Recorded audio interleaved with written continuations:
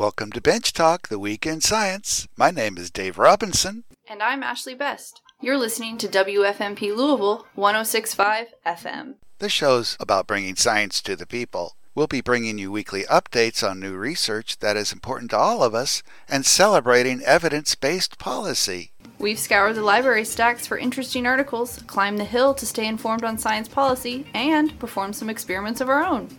We're here as a conduit of all things science. So, let's get started. Hey, are you ready for it? Are you ready to keep hearing about the top science news stories of 2019? Now, if you've been listening to this show the last couple of weeks, you're now pretty well versed in the top 39 science stories of last year. Check out our episodes of December 30, 2019 and January 6, 2020 to catch up on those stories. But now let's talk about the cream of the crop. I should tell you that these top 50 science stories were decided upon by Discover Magazine, not me. I'm just reviewing their list for you and adding a little bit of background where needed. So let's hear about science story number 11. Number 11 concerns germline gene editing. Now, this kind of gene editing is of human sex cells, sperm cells or egg cells, or it's about gene editing of a newly formed human embryo with the idea of genetically altering a resulting person. This germline gene therapy is illegal in most countries because it's considered unethical, and it's not the same thing as genetic alteration of a person's liver or their skin cells or their heart cells. Those changes to the DNA are just part of the body. That doesn't get passed on to future generations, but germline gene therapy, those changes actually will get passed on to the next generation, that is. Why is germline experimentation considered unethical? Well, it's still an experimental technique, so there's a lot of things that can go wrong. Plus, the resulting adult person ends up having their DNA altered without actually having their permission, since they haven't even been born yet. And since the genetic change that is made is permanent and gets passed down to all future generations, again, those individuals did not have a say. Plus, there's a question of how heritable gene editing affects our society as a whole. Could it lead to even more economic or cultural stratification than what we already have today? But in spite of these concerns, it's already happened. The first gene-edited babies were born in China in November of 2018, and it was almost universally condemned. Just recently, a Chinese court sentenced the scientist to 3 years in prison for doing this and fined him the equivalent of $430,000. And his two colleagues who helped on the project got lesser sentences, but were still found guilty. But there's also a researcher in Russia who's announced plans to do the same kind of thing in the future. So in March of this year, head scientists from 7 countries met and called for a 5-year moratorium on the use of gene editing to modify the human germline.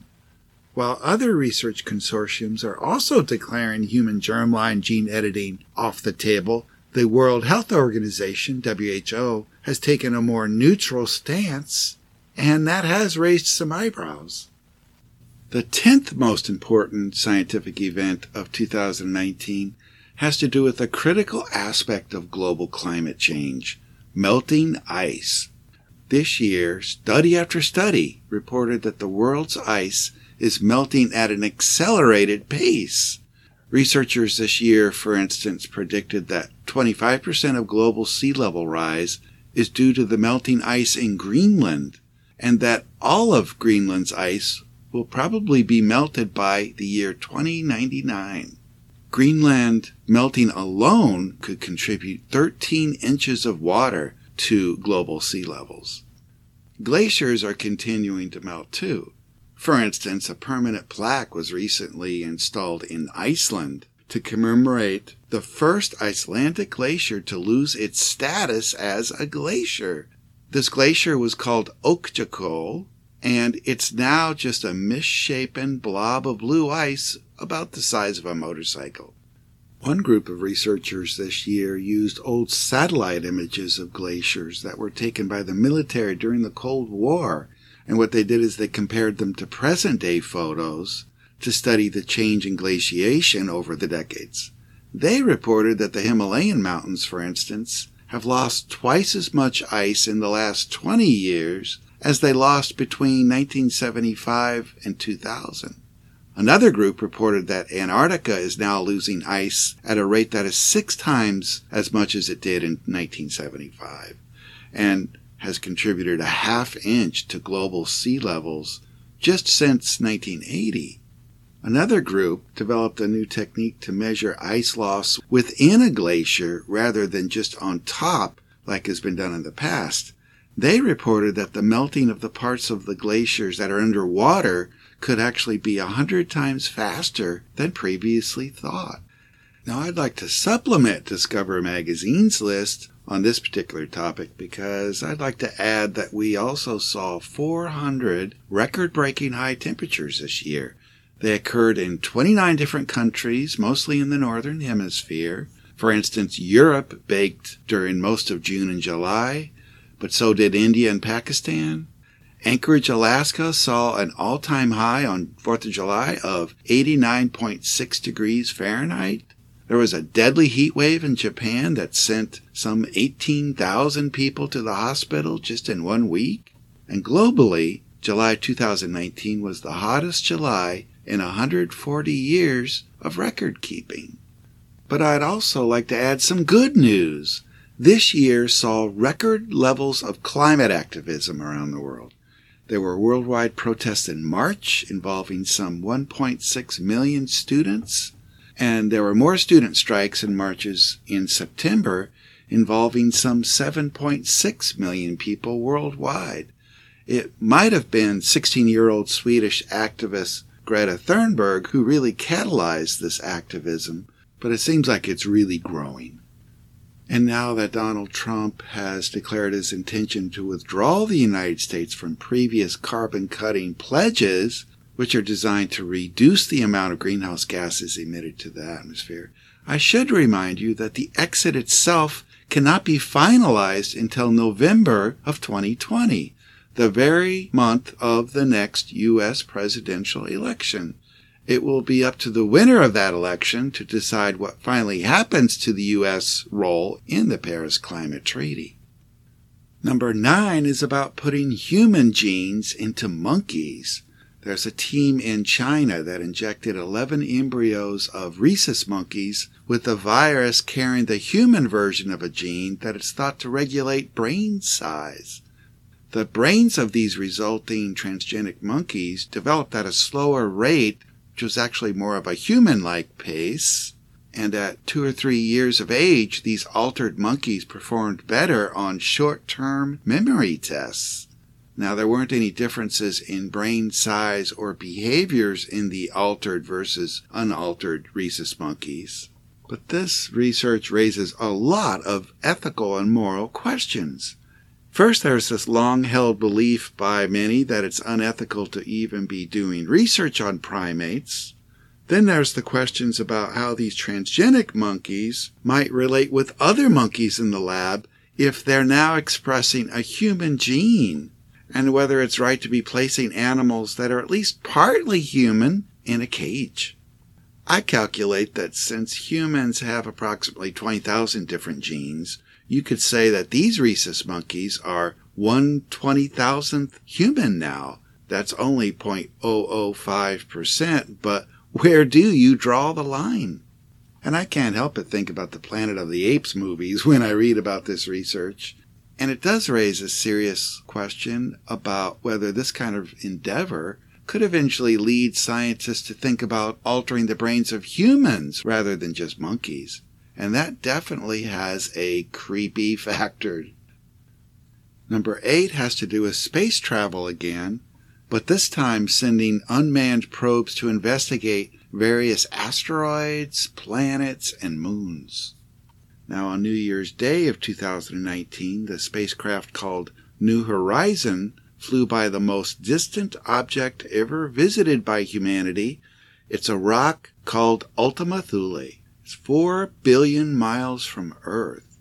This rock measures something like 13 miles by 9 miles, and it's in the Kuiper Belt along with thousands of other orbiting rocks. sort of shaped like a snowman, but flattened like two pancakes. Then there's the TESS spacecraft that we talked about on this show on August 20, 2018. TESS has now found at least 34 exoplanets in the last 18 months. An exoplanet is a planet that occurs outside of our solar system, so it's a planet that goes around a star other than our own. And then finally, the Japanese have succeeded in landing a second probe on an asteroid. They blasted away at some of the rock on the asteroid, collected some of the material, and this probe is currently heading back to Earth. It's going to get here sometime in 2020, and then scientists can examine this exotic asteroid rock. The seventh biggest science story of the year involves some more research on brains. This time it's 2 papers that were just published about growing brain tissue artificially in cell cultures. They took human stem cells, which are capable of developing into just about any part of the body, and coaxed them into developing into brain tissue called brain organoids. Now, they've actually done this kind of stuff before, but in the past, these brain organoids couldn't grow very large because they lacked blood vessels that could supply them with nutrients and oxygen. But these 2 groups figured out how to get past that problem. They were able to get these tissues to grow larger and more complex and to actually make functional connections between neurons and spinal cord tissues, as well as muscle fibers. They found that these attached muscles would even be able to move, and that the brain organoids displayed electrical activities that were similar to the brain waves of preterm babies. Researchers were surprised that they could detect complex brain activity without the formation of a complete brain, and even without input from the body. So what they concluded was that brains might be genetically programmed to develop the way they do in the earliest stages of growth. The objective for this kind of research is to study brain disease, spinal cord injury, ALS, epilepsy, or even autism. So they could do this by making brain organoids from donors afflicted with these various diseases, and if they could sustain the brain tissue long enough, they could maybe model what goes on in these diseased brains. But you have to admit, this is another story with a considerable icky factor, don't you think? Number 6 is about CBD, cannabidiol. Now, Discover magazine says that perhaps cannabidiol, CBD, maybe that should be the compound of the year if you consider how widely it's now being marketed and consumed. It seems like CBD is being sold everywhere I look. Now, cannabidiol is one of dozens of biologically active ingredients called cannabinoids that are synthesized by the plant Cannabis sativa. Now, the most famous cannabinoid until now, I guess, has been THC, which is the psychoactive constituent of marijuana. Now, the genetic differences between marijuana, which is a cannabis with relatively high levels of THC, and hemp, which is primarily grown for its fiber, it's very confusing about the genetic differences. It's not been fully elucidated because there's been so much cross-pollination and hybridization between these 2 kinds of plants. From the scientific literature I've looked at, it seems like botanists are really not quite sure whether these 2 plants should be thought of as 2 different species or whether they're really just 2 subspecies of each other.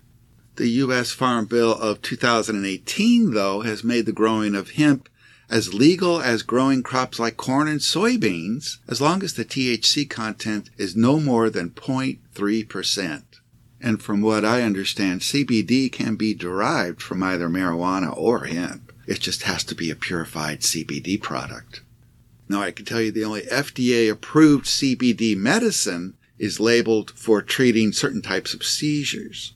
CBD has not been approved by the FDA for any other medical uses, so it's illegal for companies to claim that CBD has medicinal or therapeutic benefits.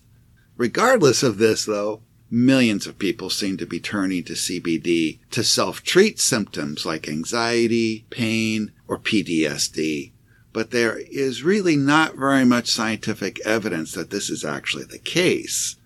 Plus, no one knows how CBD is broken down in the body. It's probably by the liver, but it's not really known. No one really knows what enzymatic pathways are involved in the breakdown of CBD. People don't really know the correct dose of CBD, or how to administer it, or how much of it actually reaches the blood after you inhale it, or if you take it orally, and whether enough of the compound actually reaches the target tissues. So there's a lot that's not known about CBD. One of the greatest potential hazards of CBD, though, is with vaping. That's burning CBD oil and breathing it in. As of November 20, 2019, there were 2,290 cases of illnesses due to vaping. And vaping in general has resulted in at least 47 deaths in 2019. Many of these vaping victims were young and healthy individuals, and no one really is quite sure what's causing all of these vaping incidents. Is it the nicotine? Is it THC? Is it CBD? Or is it other additives to the vaping compounds? Recently, however, the FDA announced that vitamin E acetate might be the culprit. Vitamin E acetate is a thickening agent that's added to vaping products that contain THC. So it might not be the THC that's the problem. It could be this vitamin E acetate. I can tell you that in 2017 and 18, there was an outbreak of poisonings in Utah by people who had been taking an imitation CBD product, mostly through vaping. And I can tell you that chemical analyses show that CBD oils can also contain other synthetic cannabinoids, as well as the active ingredient of cough medicine, dextromethorphan. So more monitoring and research on CBD needs to take place. The NIH, National Institutes of Health, just announced $3 million in research grants to study cannabinoids, and there is a bipartisan effort in Congress to throw even more money into CBD research. Even as we speak, more than 100 clinical trials are underway on CBD throughout the country. The number 5 top science news story of 2019 is about the Denisovans. Now, the first evidence of these human-like creatures, the Denisovans, was found in 2008 in a cave in Siberia called the Denisova Cave.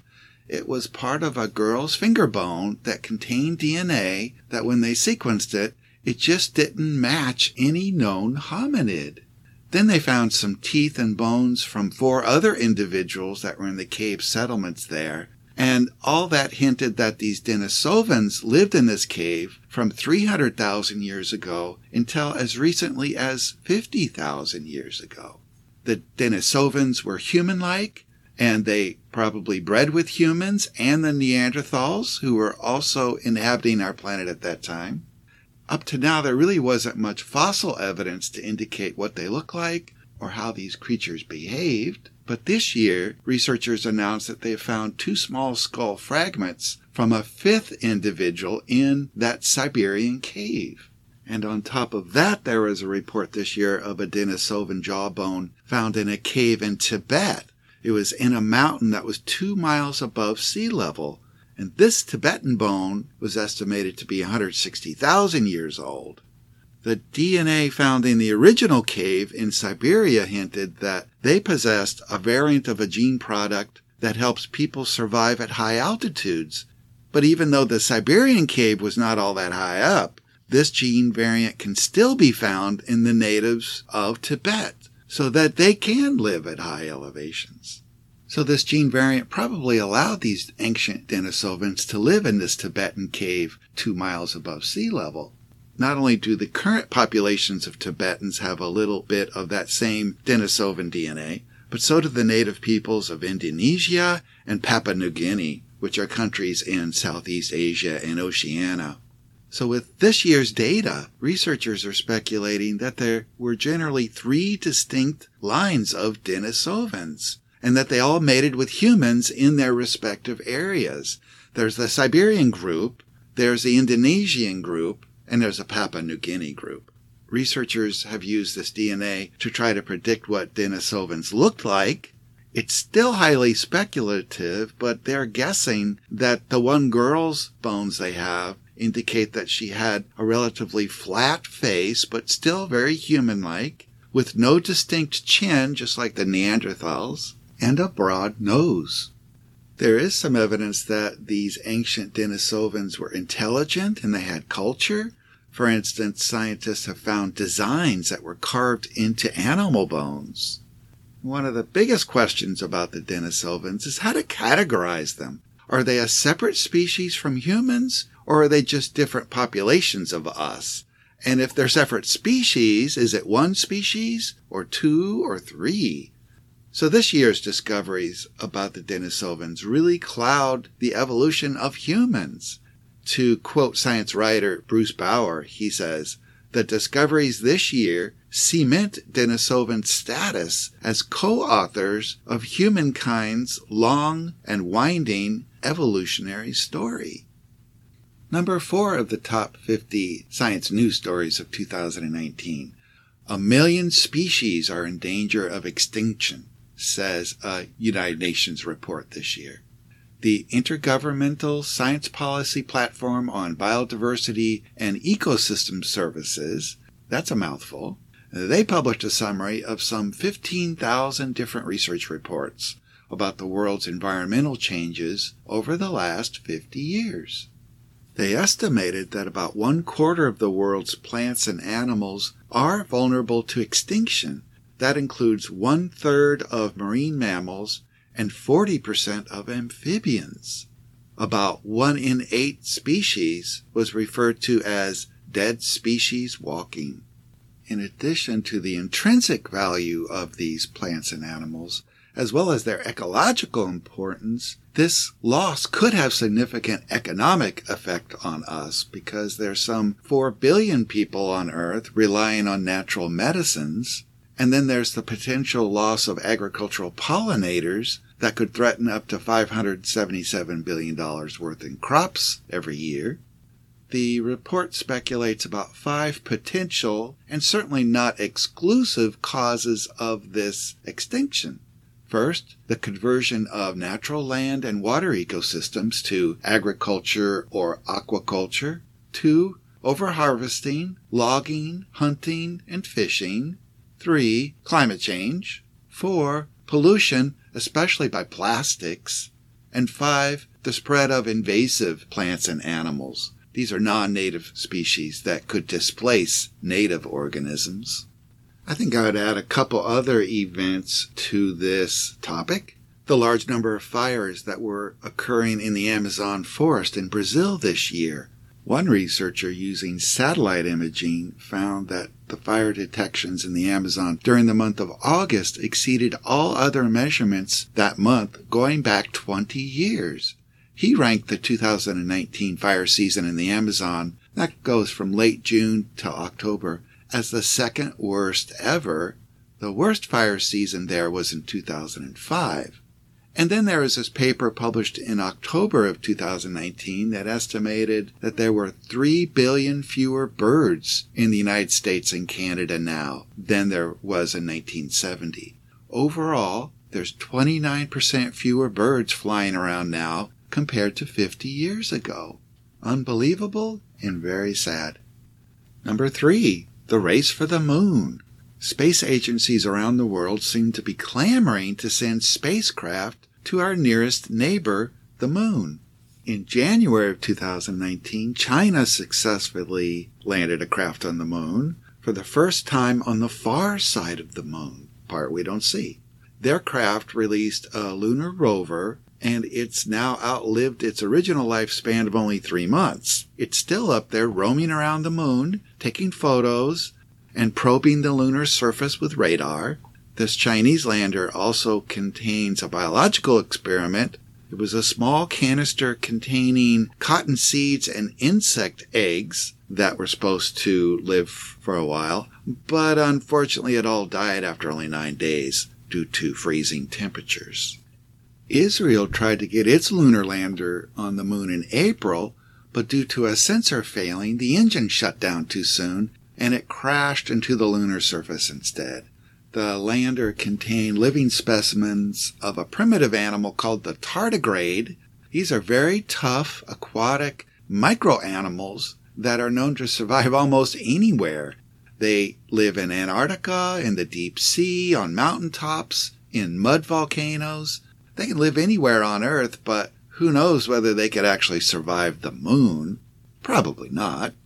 India also tried to land on the moon this year for the second time, the first time being in 2008. This time it was a lunar lander with a rover that they had planned on landing at the south pole of the moon, which hadn't been explored before, but unfortunately it crashed into the moon due to a programming error. The U.S. didn't attempt any lunar landers this year, but plans are underway to send the first man and woman to the moon by 2024. Not only could the moon provide a platform for sending people onward to Mars, but they want to try performing specific science and technology demonstrations on the moon as a way of practicing for the colonization of Mars. Now, NASA is pinning a lot of the hope for its exploration of the moon on the Boeing company, however. Unfortunately, the Boeing company has experienced some setbacks lately. There's the two major deadly airplane crashes of its 737s, and that now seems to be due to negligence by both the Boeing company and federal regulators. But Boeing also experienced a failed launch of its Starliner spacecraft. That was just back on December 20th, 2019. So this is making experts wonder if NASA will be able to stay on schedule about that moon landing. There are other private companies planning to explore the moon, though. There's SpaceX, which is run by Elon Musk of Tesla fame. SpaceX is testing its spacecraft for a voyage to the moon. And then there's Jeff Bezos, founder of Amazon.com. He unveiled his spacecraft called Blue Moon, which would be able to deliver up to 7 tons of cargo to the lunar surface sometime in the future. Well, there you go. The top 48 science news stories of 2019. Stay tuned next week to hear the top 2 stories. Can you guess what they are? Well, stay tuned. Well, that's the show this week. Thank you for listening to Bench Talk, The Week in Science. We think the world is a fascinating place, and science is a good way to explore it. Science truly empowers all of us. If you want to learn more about the show, go to our Facebook page. Just search for Bench Talk, 2 words on Facebook. You can also email us at benchtalkradio@gmail.com. That's 1 word, benchtalkradio@gmail.com. Now, all of our episodes are podcasted on SoundCloud, so just visit the station's website at www.forwardradio.org and scroll down to the program archives. That's www.forwardradio.org to listen to any of our old episodes. If you live outside of the Louisville broadcast area, you can still listen to us on live stream at that same website, www.forwardradio.org. This show is broadcast on WFMP LP 106.5 FM every Monday at 7:30 p.m. That's Eastern Time, 11:30 a.m. every Tuesday, and 7:30 a.m. every Wednesday. Thank you for listening to WFMP LP 106.5 FM, your grassroots, volunteer-run, listener-supported community radio station in Louisville, Kentucky, where there is still a little room for evidence-based rational analysis. Thank you.